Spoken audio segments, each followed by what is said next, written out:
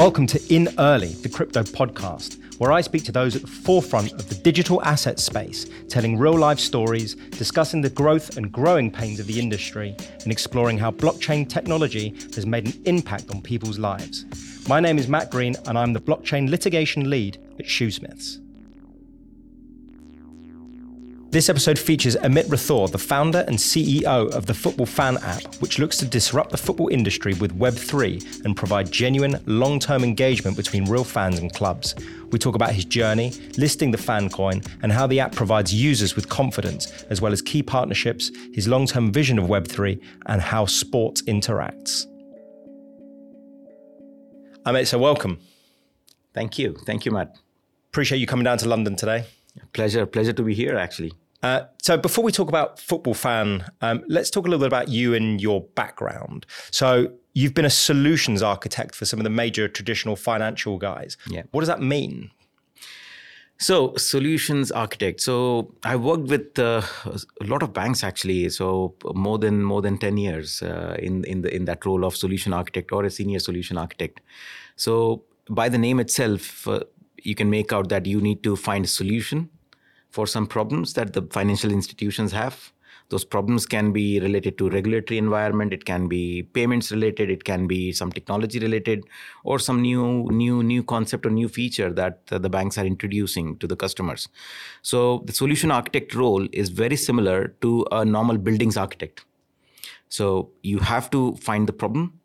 You find a solution for that. You need to do a lot of documentation in order to pass through various different gates at the banks. Mm-hmm. The bigger the bank, the more gates it is, more stringent. Yeah. Obviously, being a solution for a financial institution, you have to pass through various security gates as well, regulatory gates as well, and make sure it is something for the customers.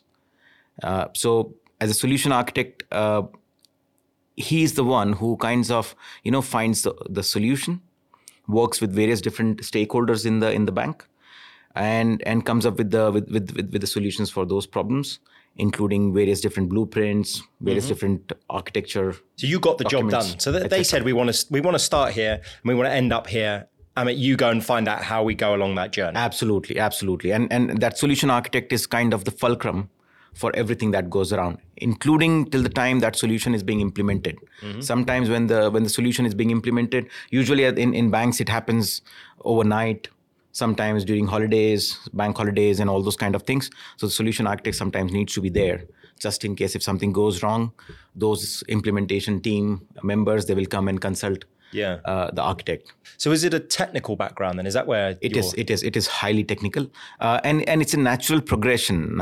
If somebody comes and says that, okay, I've gone and done a degree of solution architecture. Mm-hmm. Oh, you can do a degree in solution architecture. I haven't come across. But let's say some university or college comes up with this kind of a degree. I don't believe that architect will be well equipped with all the knowledge and experience, because it's a process. You start as a developer, you progress, you become a technical architect, right? You become solution architect. So it's a progress. It's a process. And I ask this to most people who come on: is this how you got into blockchain? Because it's either from a financial background, from a tech background. It sounds like yours is a little bit of both. Is this how you got into this space? Interesting question, actually, because.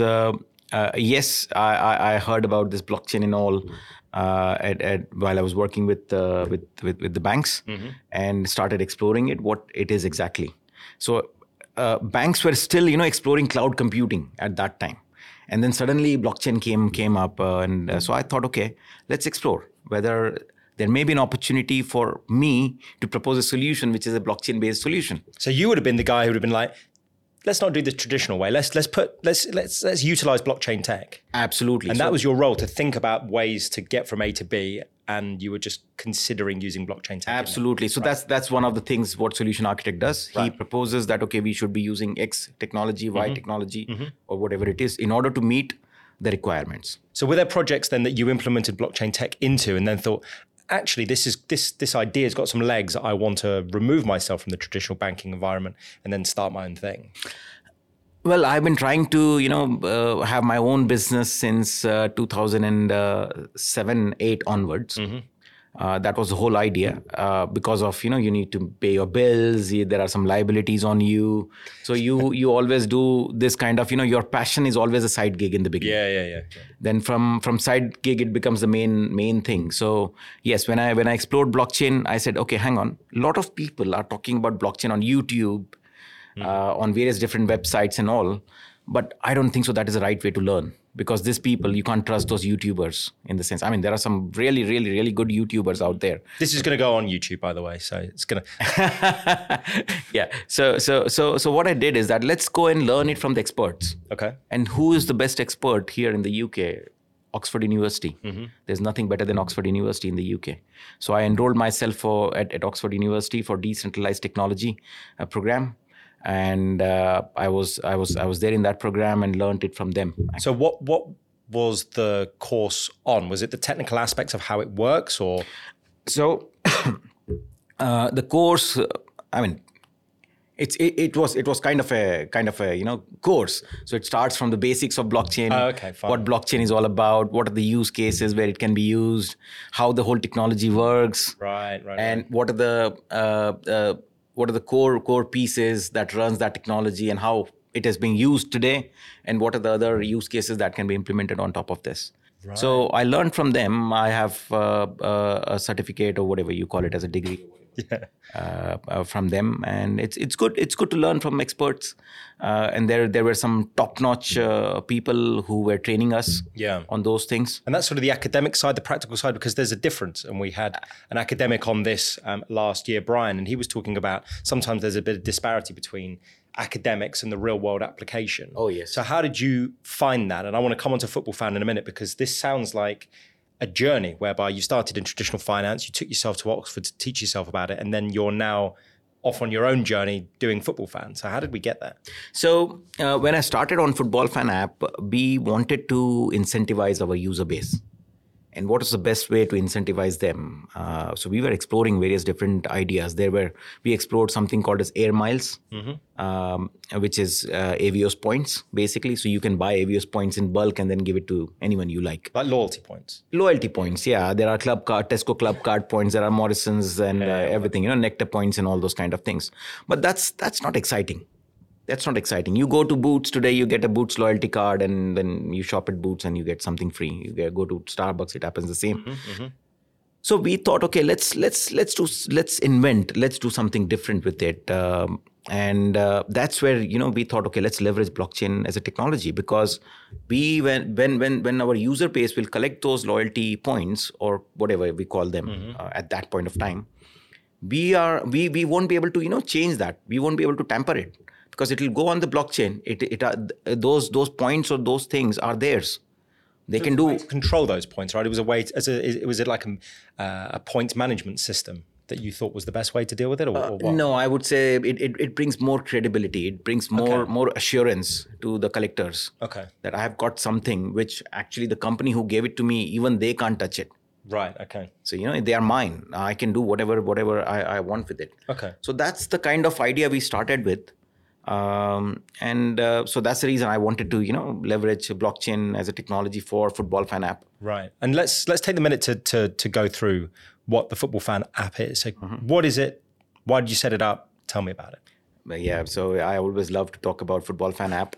Actually, we wanted to create a sports fan. But when we did some more digging around, so I took almost 18 months to do research on various different sports, because I'm not an expert in every sport. So I love football. I have played a lot of football in my younger days. I play still, respecting my age, 5-a-side, 6-a-side kind of football. So we wanted to make sports fan. But when I did some more research, it was very difficult to cover every sport. There are so many sports in the world. There are, ball sports, there are racket sports, there are water sports, motor sports, winter sports. It's very difficult to cover. Yeah. Even companies like Sky, for example, they sometimes struggle to cover all the sports. And who are we to, cover all the sports? So we narrowed it down to football. And the reason was that there are around 8 billion people in the world. Out of those 8 billion people, 5 billion people follow football in some shape or form, according to FIFA. Okay. Biggest fan base. the biggest sport in the world, whether it's Africa, what's the prime sport? Football. South America, football. It's a European sport. Middle East, football. Far East, Japan, Korea, football. Emerging markets like China, the US. The US is massive in football now. India, for example, 1.4 billion people.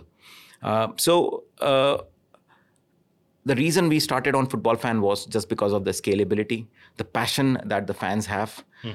I haven't come across any fan base who is as passionate as football fans.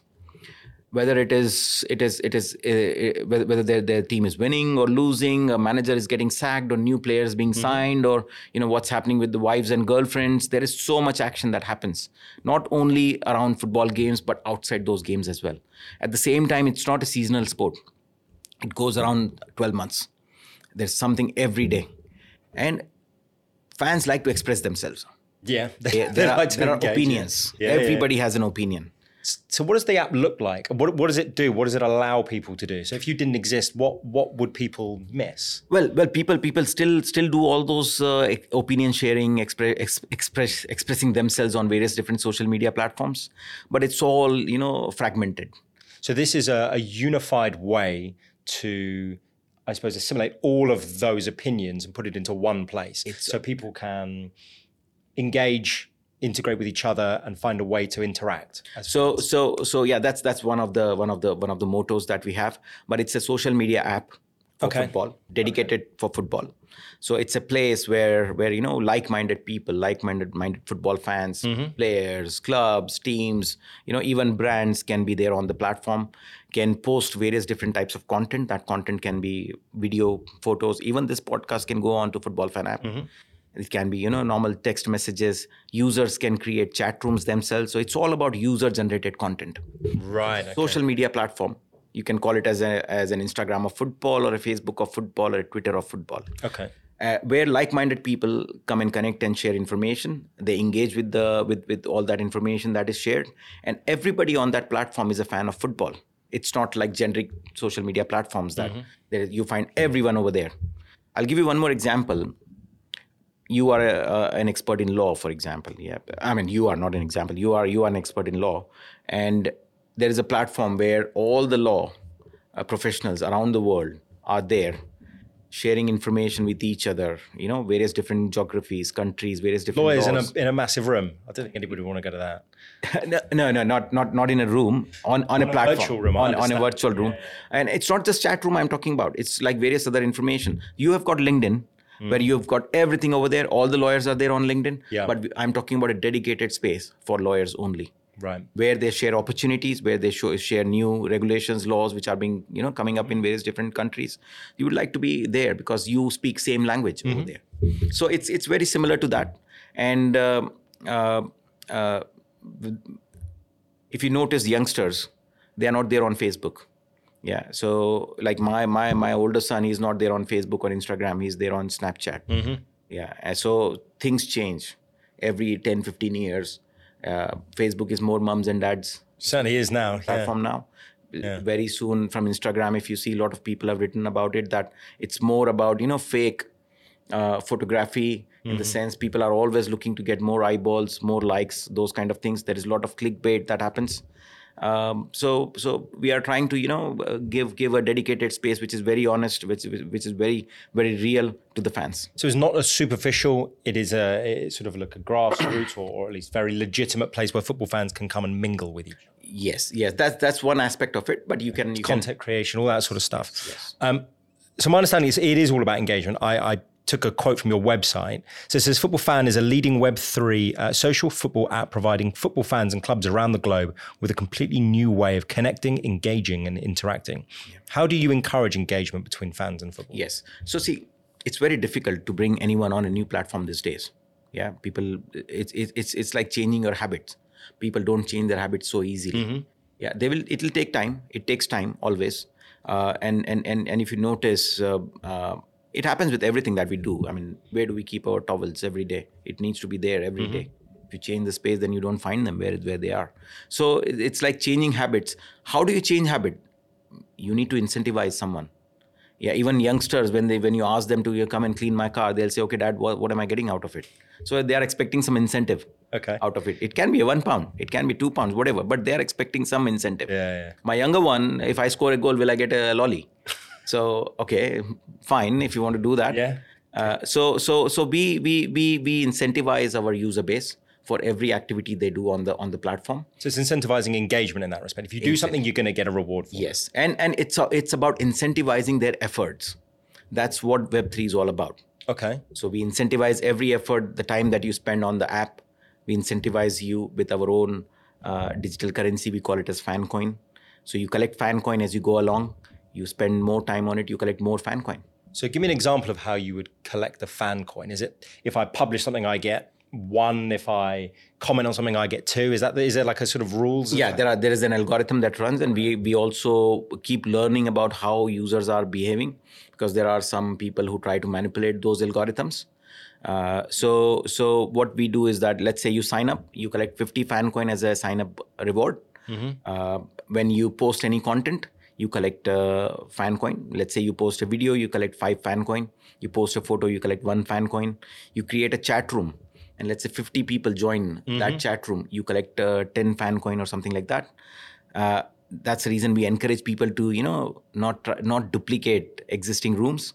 Try to create more interesting rooms so that, more and more people join those rooms. What stops people gamifying it though? Because you could have a really good chat room, and then all of a sudden people, I've set up a new one. You get all these coins, and then you can. So we monitor everything. Okay. So we monitor everything. We moderate everything on the app. At the same time, when you collect fan coin, when they try to redeem them, or when they come and place a request to transfer them, we actually go through everything that they have done this ethically, and not just use something to manipulate the system. And the fan coins, I think we're going to come to the fan coins in more detail, but is it a matter of that they stay within the environment, within the app, or is it that they can be traded openly now? Yeah. So there are two things. We call them as local fan coin and a crypto fan coin. Okay. Let's talk about the internal one first. The internal one first. Yeah. So local fan coin, when you engage or when you post any content, even for referrals, for example, if I invite you to the app with my referral code and you sign up, I get 10 fan coin, you get 10 fan coin. So we both are incentivized in that way. So when you collect those fan coin, they will stay on the app. And as soon as, let's say, you place a request to transfer them, all we do is that we transfer your fan coin from the app over to an exchange. So we partnered with one of the exchanges. They deal with that cryptocurrency side of it, and users can actually go and exchange those fan coin into, let's say, USDT, or if they want, they can cash out as well on that exchange. But let's talk about when we're in the app. So, and I suppose this sort of leads to some extent to the question is fans can buy equity, they can buy NFTs, videos. Is that how it works? You collect fan coins, and then what do you do with them within the app? What can you? How are they helpful? So there are 3 things that they can do at this point of time with the fan coin when you collect those fan coin. So number 1, they can convert their content which they are posting into NFTs and trade them on the platform. So you can collect collectibles, digital collectibles. Digital collectibles. That's number 1. Yep. Number 2, they can redeem those fan coin against thousands of products that are there on the app. So there are products from over 200 brands on the app, including products from Apple, Samsung, Nike. Oh, so they come in as a third party. They say, we will sponsor you, or whatever the right terminology is, whatever your agreement is. Okay, so there's real world utility. There is a very strong utility behind it. So that was the whole idea behind creating that fan coin. So fan coin is not just another token or another blockchain-based token or a cryptocurrency or anything like that.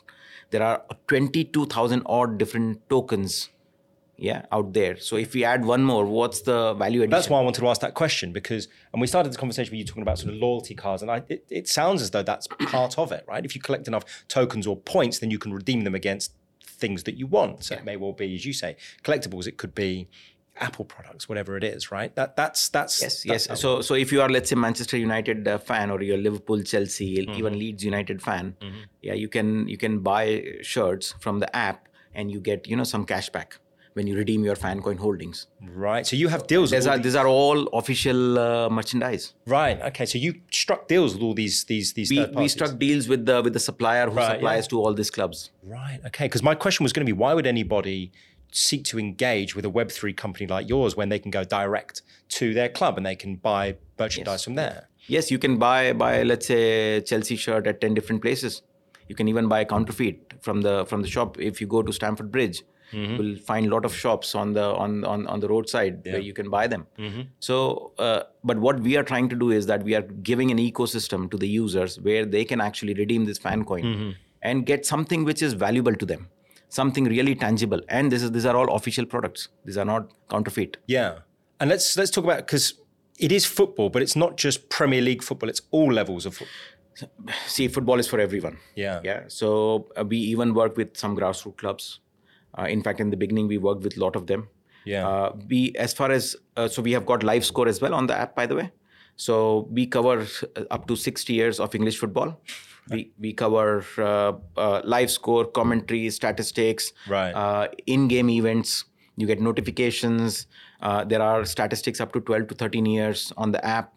You get head-to-head between two, who is playing the game today, who is sitting on the bench. So you could, instead of going your BBC app and you sort of follow it on your phone, you can do it through your app. Yes, you can do that. And we also cover some European leagues as well, like La Liga, Bundesliga, Serie A, and League One, the French league as well. And we cover Europa League,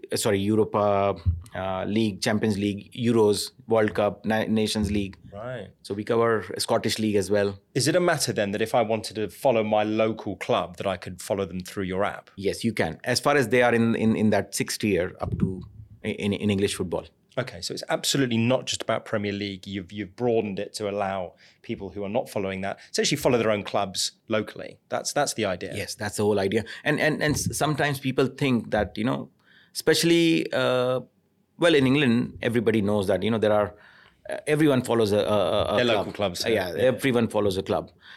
There are almost 600 clubs registered with FA in England. Yeah. So whereas a foreigner, like I grew up in India, I did not know that there were so many clubs. All I knew was Manchester United when I was growing up. Because when I was growing up in the newspapers, there used to be a very small article at the back about Manchester United winning this or that. I didn't even know that Manchester was a city back then. Yeah. So living and growing in that part of the world, you don't realize that, football is not just about top 6 clubs. Football is actually massive.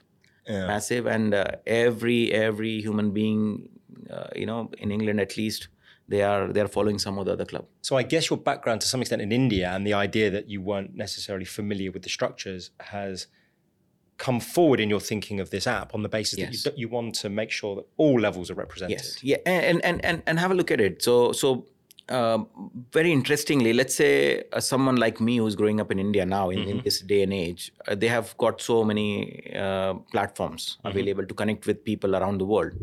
Back in those days, it wasn't there. But at the same time, if you want to speak to a Manchester United fan living in Manchester, how do you do that? That our app can help that. Right, okay. Yeah? So you can be in China, you can be in India, you can be in Vietnam, you can be in Indonesia. It gives access to all these clubs in jurisdictions that wouldn't necessarily traditionally have that following or wouldn't have access to that following. Yes.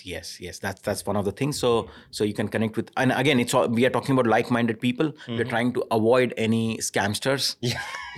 So well, I think we're going to come on to that sort of stuff in a bit. So we don't share any private information. Yeah. And at the same time, we don't take all those information. When you sign up, we just say, okay, what's your email address?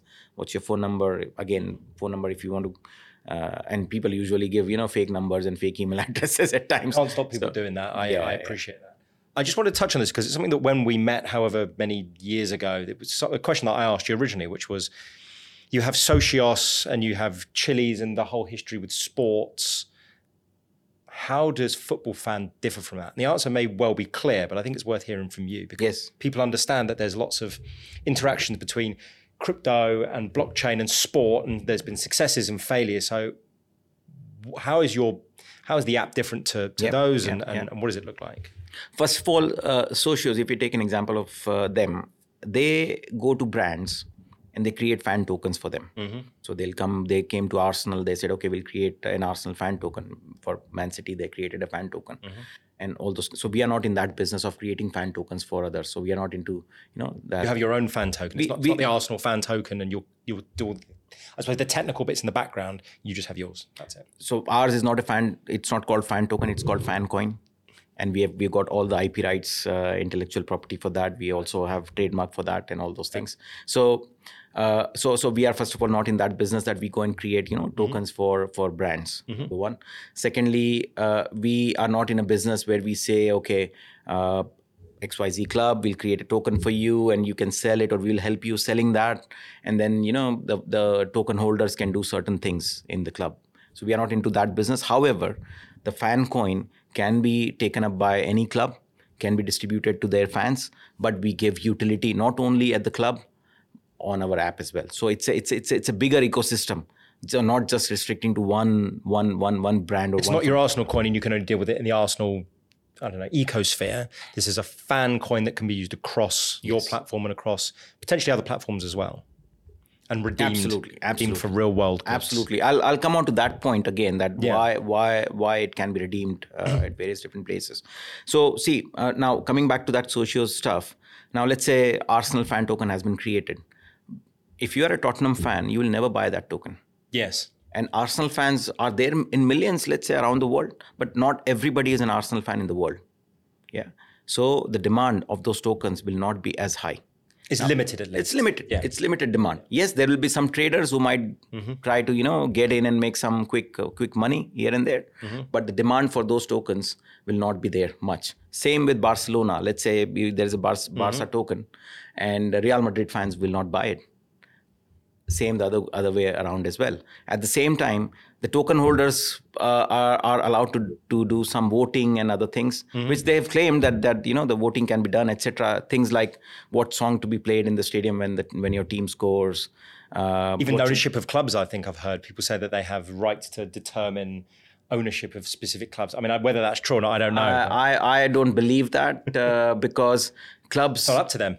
There are some important decisions to be made at the clubs, which I'm not sure if they will leave those decisions to the fans. But something like a song, I understand that. Song, the color of the bus, but are they important things? Okay, the color of the bus is something different. Is that really important for me as a fan? Yeah. Because most of the time I don't see that bus.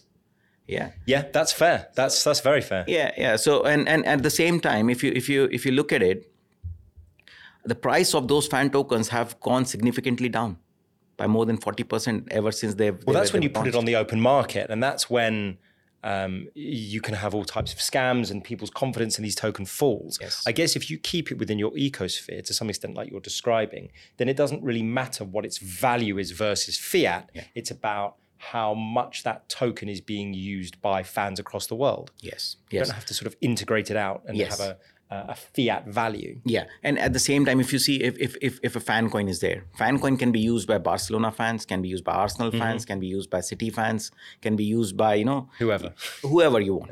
Yeah, so it creates that ecosystem, and the demand will always be higher compared to individual tokens, and the value will always be be there for those fan coin.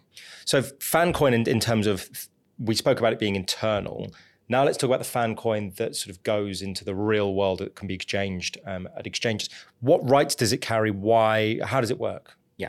So first of all, I'll talk about how does it work. So you collect fan coin by doing various things on the app. Yeah, as we say. Yeah. You can redeem it on the app if you want. Yeah. You don't have to, take it onto an exchange. But let's say if you want to take it on an exchange, you place a request with us.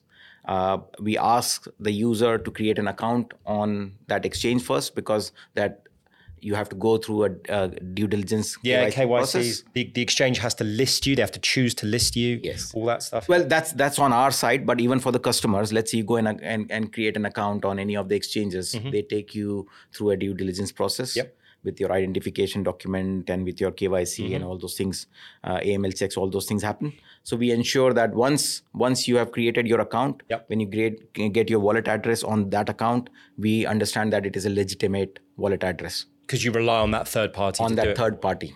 because we are working, our token or our coin is listed on their exchange. Then they come and tell us, okay, I want to transfer my fan coin from the app over to this wallet address on the exchange. Then we do a thorough checks whether this has been collected ethically or not, and then we make the transfer if everything is fine. So it's not an automatic process. No, it is not an automatic. Checks and balances that go through to make sure that when it leaves your ecosystem, that it's doing so in a legitimate way. Yes, and at the same time, we could have done it automated as well. I mean, on just a lot of people do it automatically. On a click of button, we could have done that, but then it involves lot of frauds. Lot of people will try to do a lot of unethical things.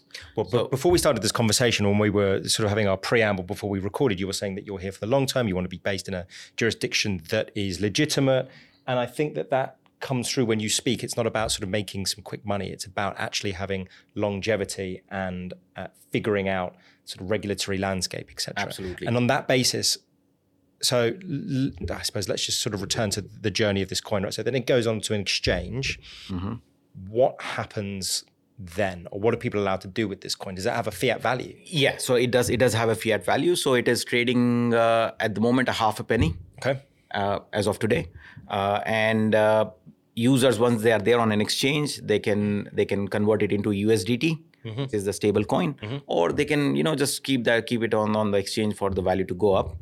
Or they can, obviously, once you convert it into USDT, you can cash it out into euros. Once it goes out of the ecosystem. Yeah, euros or exactly euros or USD or GBP or whatever they want to do. But it's up to them. The decision is all theirs. We don't interfere in any of this. Could you go to an exchange then and buy one of your tokens outside of your ecosystem? Yes, you can as well. Okay. Yes, you can buy from the exchange as well.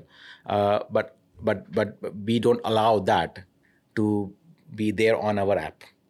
There is a process. You have a wallet address on the app. You have a wallet address on the exchange. If you want to transfer, it's your decision. You want to transfer on the app, but you do that on the exchange. So you can't buy. So if you're on an exchange, you can't buy fan token and then reintegrate it back into the system. Once it's out, it's out. Not fan token, fan coin.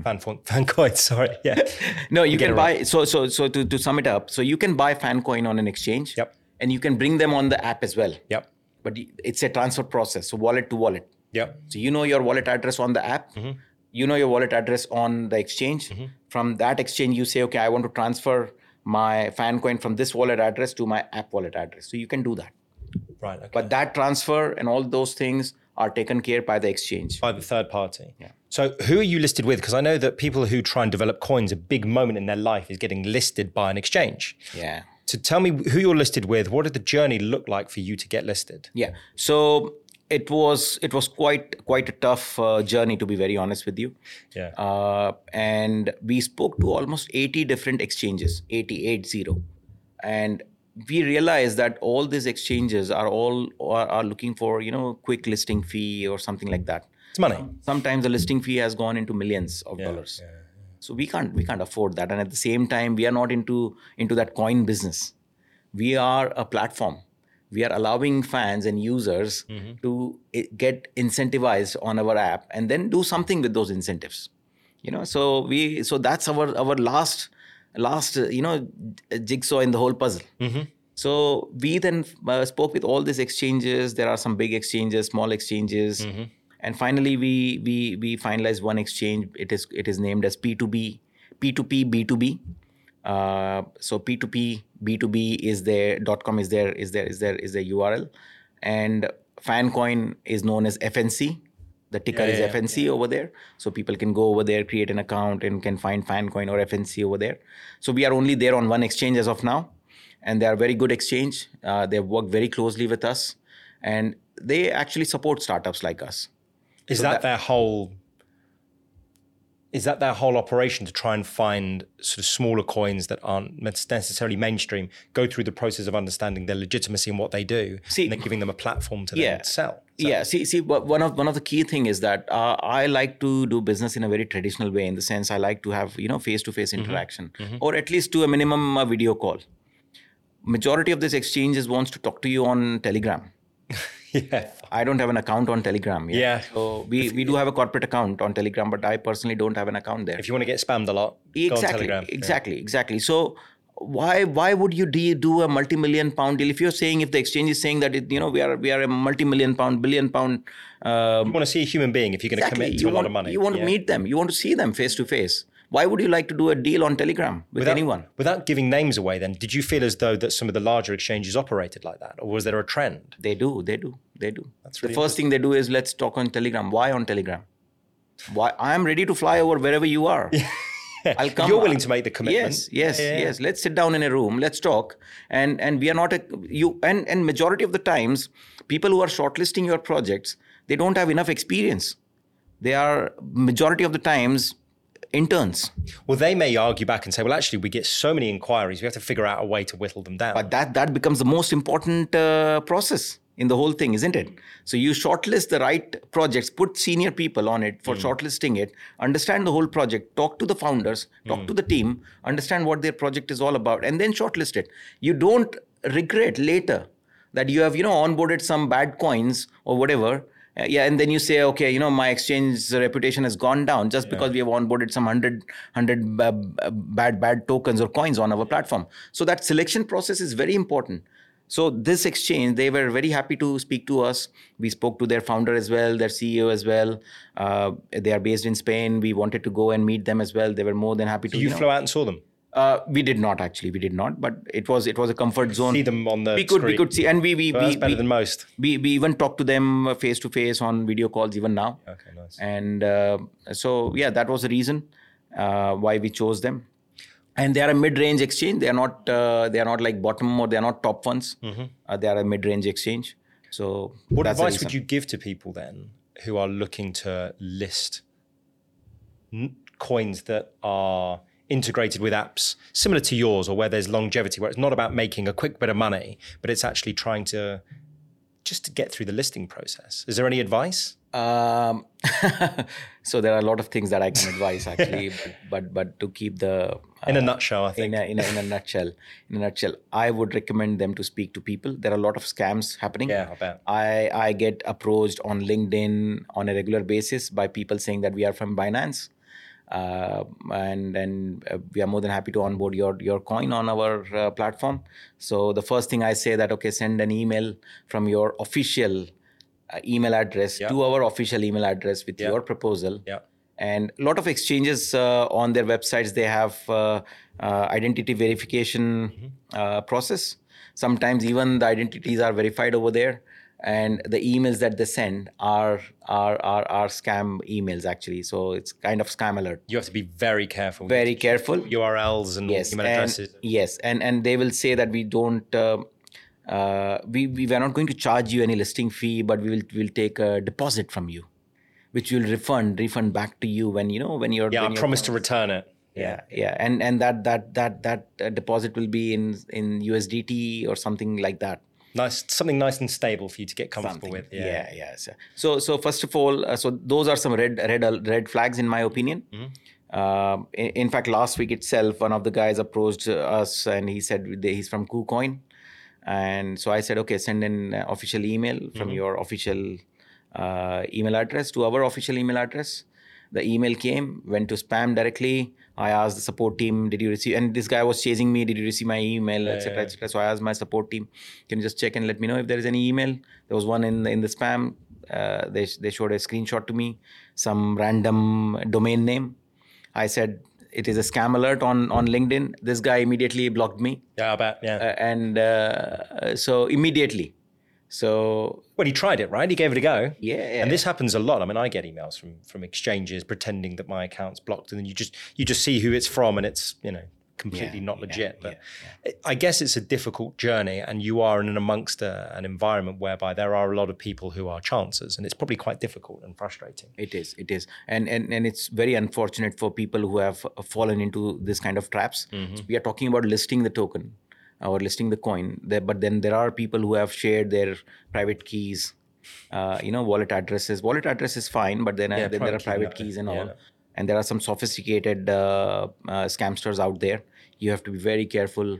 Just imagine that how careful will you be with your bank accounts? You have to be as careful with your wallet addresses and with your all other things. Just talking about sort of confidence and scams to some extent, I mean, how do you give users confidence in your coin, especially when there aren't necessarily regulations and I suppose that, the FCA authorizations may not be relevant? How do people obtain confidence in your project and in your coin? Yeah. So if you remember, I said we are not one of those 22,000 odd tokens or coins out there. We are trying to create a value for that. And we incorporated the company in April 2019, but we did not launch our coin until November of 2022, sorry. November of 2022. We wanted to launch it on an exchange alongside Football World Cup. And the reason was we were busy creating the platform. We are not a Telegram community. We are not a Twitter community. We are not a Discord community. We are a platform. We are like Facebook. We are like Instagram. We are like Twitter. We are like TikTok. We are a platform ourselves. So we invested and spent a lot of time creating the platform. And this fan coin is on top of that, incentivizing the users. So it has a very strong utility behind it. You can buy a Costa coffee. You can buy an iPhone. You get 10% off from Apple when you redeem your fan coin. That's our algorithm, how we do it. Yeah. But on our platform, Apple gives 10% off. You can buy an official jersey of Barcelona or even PSG or even Man United. Yeah. You can go and exchange it. You can create NFT. So there is a strong utility for that fan coin. It's not just one of those, random Shiba Inu coin or dog coin. What's the value with it? Where the value of it is literally the coin. You're saying the value of your coin is backed by the app itself, all the goodwill that's been put into it. And the value isn't necessarily in the coin itself. That's just part of the bigger project. Yes. And see, one of the important things, FCA regulations. See, we could have incorporated our company anywhere. In the sense, we could have gone to Dubai, we could have gone to Malta, we could have gone to Gibraltar, Switzerland, even Germany is very, very pro now. But we did not want to do it. We wanted to do it from the UK. We want our company to be headquartered here in the UK. That's the reason our company is incorporated here in England. And FCA regulations, people from outside England, FCA is Financial Conduct Authority, the regulatory body in the UK. So FCA regulations are coming. So we have applied for FCA registration. The process is going on right now. It takes time when it comes to regulatory body. Always takes time. It always takes time with but see, it's very important. And why I see it as it as very important is because I've worked in financial institutions. I've worked in so many regulatory projects over there. Those regulations are very important to make your business a legit business. The customer base, the user base needs to trust it. At the same time, there needs to be a reputation that our company needs to make. Yeah, if I go and incorporate a company in offshore location, the reputation is not exactly the same for a company which is regulated in the UK. And I suppose if you've gone down the journey of having to get authorization, doing it in the UK, which is a very legitimate jurisdiction, that gives you the credibility. And I suppose customers will have confidence that you've been through that whole process. And it is very important. So that is the reason I'm not here for a sprint. I'm here for the marathon. And the reason why we named it as Fan Coin, we could have named it as Football Coin, just because we want to venture out into other industries as well, like films, music, cricket, basketball. Even individuals have fans. Yeah. So this whole fan coin thing is going to create a bigger ecosystem, but one step at a time. It's a marathon. It's not a sprint. And that is the reason creating that value on our business, on our product is very important than creating that valuation. So the value's in the platform, the app. It's not necessarily there is value in the coin, but that's not where all of it is. Well, see, there is value to the coin. It's trading at half a penny today. Yeah, so there is value. There is tangible value to it. But at the same time, you give value back to the users. You give value back to the fans. I'll give you one more example. Let's say you go and post something on Instagram. You go and post something on Twitter or TikTok or Facebook, any platform. You don't get anything out there. Plus, your content is lost in the plethora of content there. There is nothing like viral these days. You have to make things viral. You have to make things viral. You have to spend a lot of time, efforts, sometimes money. All these platforms, they give you boosting options. You post something, you boost this post. Why? They need money. Yeah. So there's nothing like viral. You don't get anything out there when you post something over there on those platforms. We are changing that paradigm. It will take time. As I said earlier, any change of habit takes time, but people change it. People were driving diesel cars, petrol cars. Now they are driving electric cars. It takes time to change habit, but people change habits. People were using landline phones, mobile phones, the big phones. Now smartphones. Very sophisticated phones. It takes time to change habit. So what I'm trying to say is that on our platform, you get instantly incentivized with FanCoin. And with that FanCoin, we are creating an ecosystem. But for us, FanCoin is just an addition to the whole jigsaw. So that we have created. Our platform is the most important thing for us. So what's the uptake been like for the platform and for the coin? So far we have got over 250,000 downloads of our app on iOS and Android in both. And we have over 135,000 plus registered users. Over 50 million FanCoins, over 50 million engagements, active engagements have happened on the app. We have distributed close to 2 million FanCoin to our community on the app itself. 48,000 users are active on a daily basis, doing various different things. There is gaming as well on the app, so they can play various games, collect FanCoin. We are introducing more and more games which are, around FanCoin. So that's the kind of traction we have got. There's still a lot to do. We are seeing a lot of uptake from various different geographies as well. Well, that's what I was going to ask. What jurisdiction contains most of your base? 51% is UK based. Then we have got substantial from Africa, from Asia, from Europe as well. So it's really spread. So a lot of it is UK, and then the rest of it is massively spread. Yes. Because we haven't done any marketing or anything outside UK as of now. That's what I was going to ask. How are you doing marketing? So we did a lot of different things. Again, it's an experiment that we do every now and then. You were at the World Cup, didn't you, recently? I was there. We were there at FIFA World Cup. But the most important thing that helped us was the TV advertising.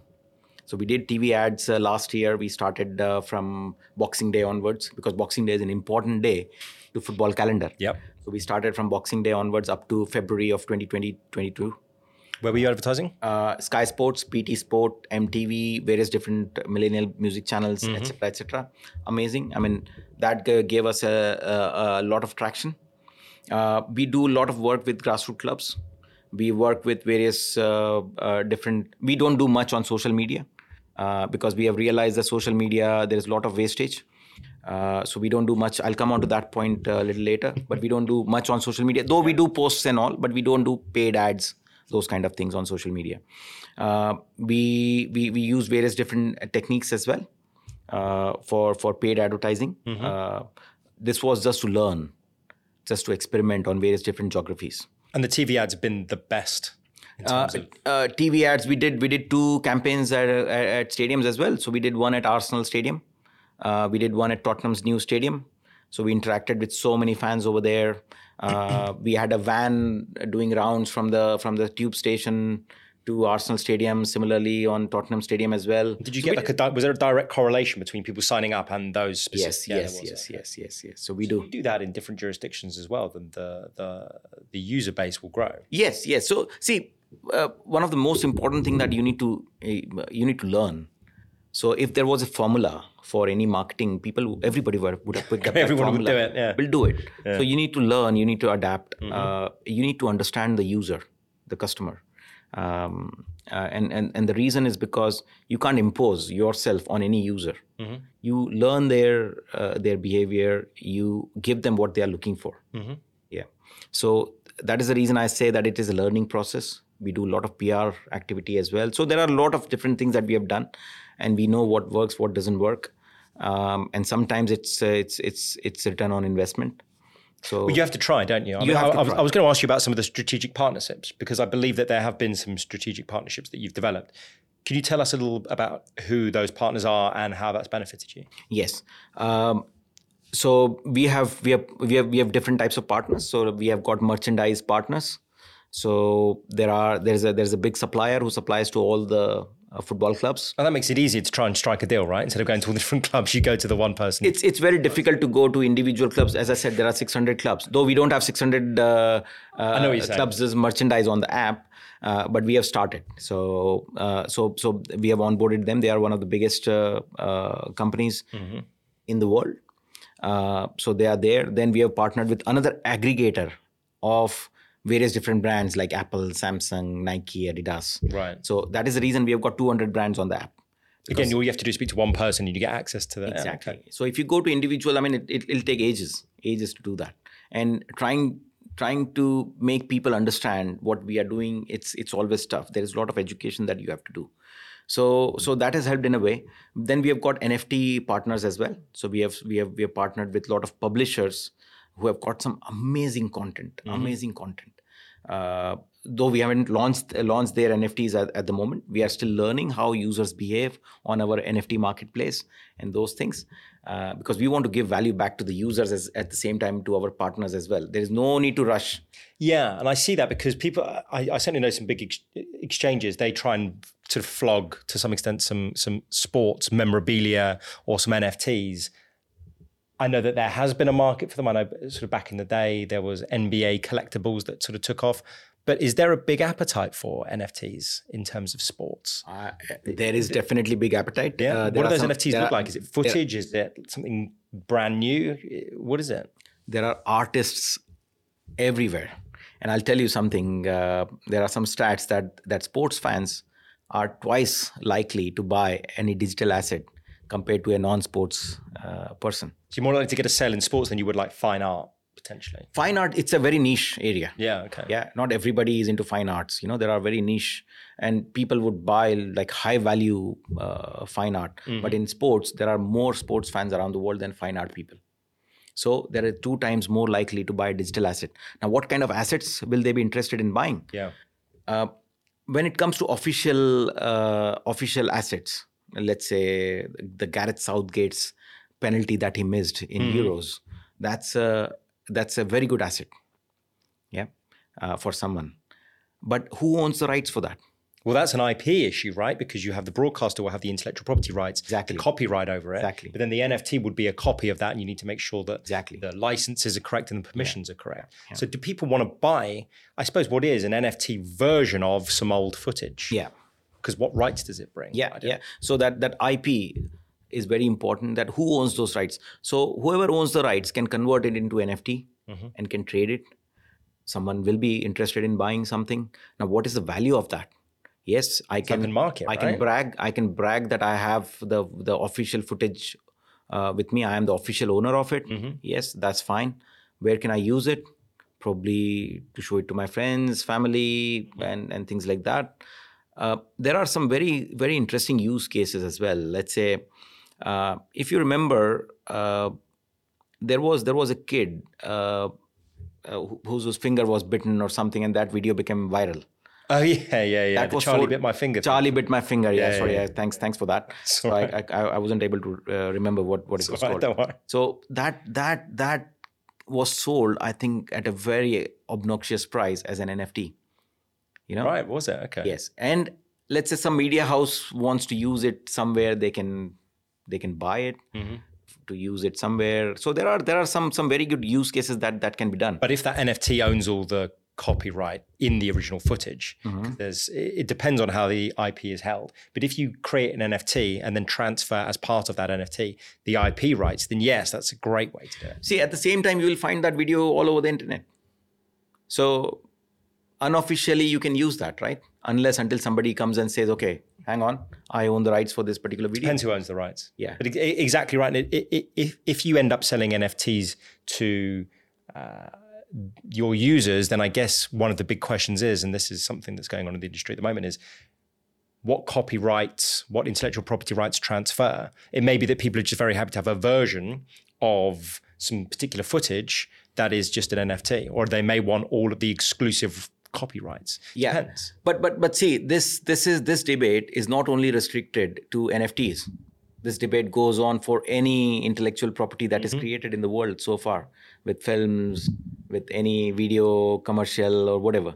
with even paintings. So it's a common debate, not only restricted to NFTs. 100%. I think it just happens to sort of fit around NFTs at the moment because people don't necessarily know that there are different types of NFTs, and you can have ones where intellectual property transfers or doesn't. Yes. So if you look at social media platforms, you can get any sort of content over there. Let's say, or even on internet, you can get any sort of content. But is that official? Yeah. Some countries, like for example, UK is very much into intellectual properties, but not every country has strict rules around those intellectual properties. So you've got to find a way to ensure that the NFTs that you will sell are relevant to your user base. It needs to create some value. It can't be those Bored Apes kind of. I don't want to have, or maybe I'm old. The youngsters may need a Bored Ape or Yacht Club or whatever. We'll have to get someone on to tell us what exactly they are and all the values that they have. And what are they doing with it? So that's the most important thing. So you buy an NFT, what are you doing with it? So I buy a painting today from somewhere, and then I'll put it in my lounge or somewhere. Yeah. So there is some utility to it. Yeah. That's a whole other conversation. But interestingly, I was speaking with my son. He's the older one is 13 years old, and I was trying to understand. He's an Eden Hazard fan. So I asked him that, okay, if I give you an Eden Hazard poster to put it in your room, or if I give you a digital version, what would you prefer? So he said, Dad, I would like the digital version. So I asked him why. So he said, see, I can share it with my friends. I can use it wherever I want. And if I want to take a print of it, I can take a print and make a poster of it and stick it to the wall. So it has more utility compared to a physical stuff. So, which I took his point actually, and that's a pretty fair point. And this is very honest conversation, by the way. I'm not making up. This is the conversation I had with him, because he has got loads of posters in the room, and so that was one of the things that I asked him. So, and 13 is something, they've started using mobile phones. Things. It's not I'm talking to an 8-year-old. So, where do you see the point whereby sports, football, let's just say sports for the meantime, sports and the metaverse properly cross over? Because we have lots of conversations in newspapers and interviews and conferences about when the sports world gets into the metaverse and how they interact. How will they interact in your opinion? So I'll take first example here of NFTs, for example. Yeah. And then we'll talk about metaverse. And I'll give you my very honest opinion on metaverse. Please. So NFTs are going to stay, but it needs to have some strong utility behind it. At the same time, as we said, what do you want to do with this NFT that I have collected as a digital collectible? What can I do with it? At the same time, the brands, the clubs needs to understand that it's not something quick. Yeah, I understand from clubs' perspective, they are always under pressure to generate revenue from all possible channels. But this is not something for quick buck. Fans are very important. Without fans, we have seen during COVID, it was not interesting to watch the matches on the television. Fans are very important to create that atmosphere. Let's try to help fans. Let's try to educate them. Let's try to, educate them on this new digital collectibles. There are new things that comes up every now and then. There is an education for every new thing. So let's try to educate them. Let's tell them the benefit of it. Yeah, it's not just a Bored Ape Yacht Club or something. A picture of something and you keep it in your hard drive and yeah, exactly. So let's try to educate them. And from brand's perspective, it's not a shortcut. Work on it on longer term and how they can help the fans, how they can create new revenue streams from it. From the metaverse perspective, my opinion is that, especially the sports metaverse, I don't know whether you've seen recent articles written on Mark Zuckerberg has pulled off his investment. There was about 4 people or something attended a meeting in Facebook metaverse. And they are trying to stop their investment. They've already invested hundreds of billions into metaverse. They changed the company name to Meta Platforms and all those things. They are pulling it off, but that's their decision. I'll give you my opinion. Sure. When it comes to sports, why do you love sports? It's the excitement. It's the emotions. The drama, right? The drama. Yeah. It's not. I'm not talking about the television. I'm talking about the real life experience. Why do people go to FIFA World Cup? Yeah, why do people go to watch every game to your local club or even grassroots clubs? Because there is an excitement, there is an energy that is going on, there is a preparation that goes around it. Yeah, pre, during, and post game. Yeah, if you are trying to replicate that in a metaverse, you will never be able to do that. Number one. Number two, don't create sports metaverse. Yes, a lot of companies are trying to do that. Please don't take that away from our children, from our younger audience. Let them experience that. Let them be part of that. Don't make them, couch potato. Yeah, don't give them big headsets or glasses or whatever.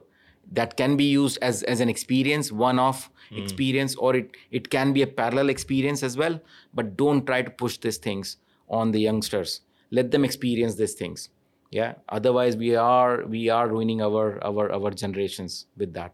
Yes, I understand people are making claims that someone sitting in Africa wants to have an experience of watching Merseyside derby. Okay, that's fine, but let him make some effort to take a visa, come to the UK, go to Liverpool, yeah, experience that real life. That is more important, which will stay with him for the rest of his life, rather than giving him a headset, wearing it. Okay, I'm seeing this side. That is the cop end. This is that. What's the experience? But surely it gives people access to something that they might not have access to or never be able to have access to. So it can be parallel. It can work in parallel, but so long as it's not exclusively, real life experience is real life experience. So keep the real life stadiums, keep the real life everything. Let them play physically, and if people want to join via the metaverse to be part of that experience, fine. Yeah, but at the end of it, as you said, the drama, so I went to Qatar to watch the World Cup.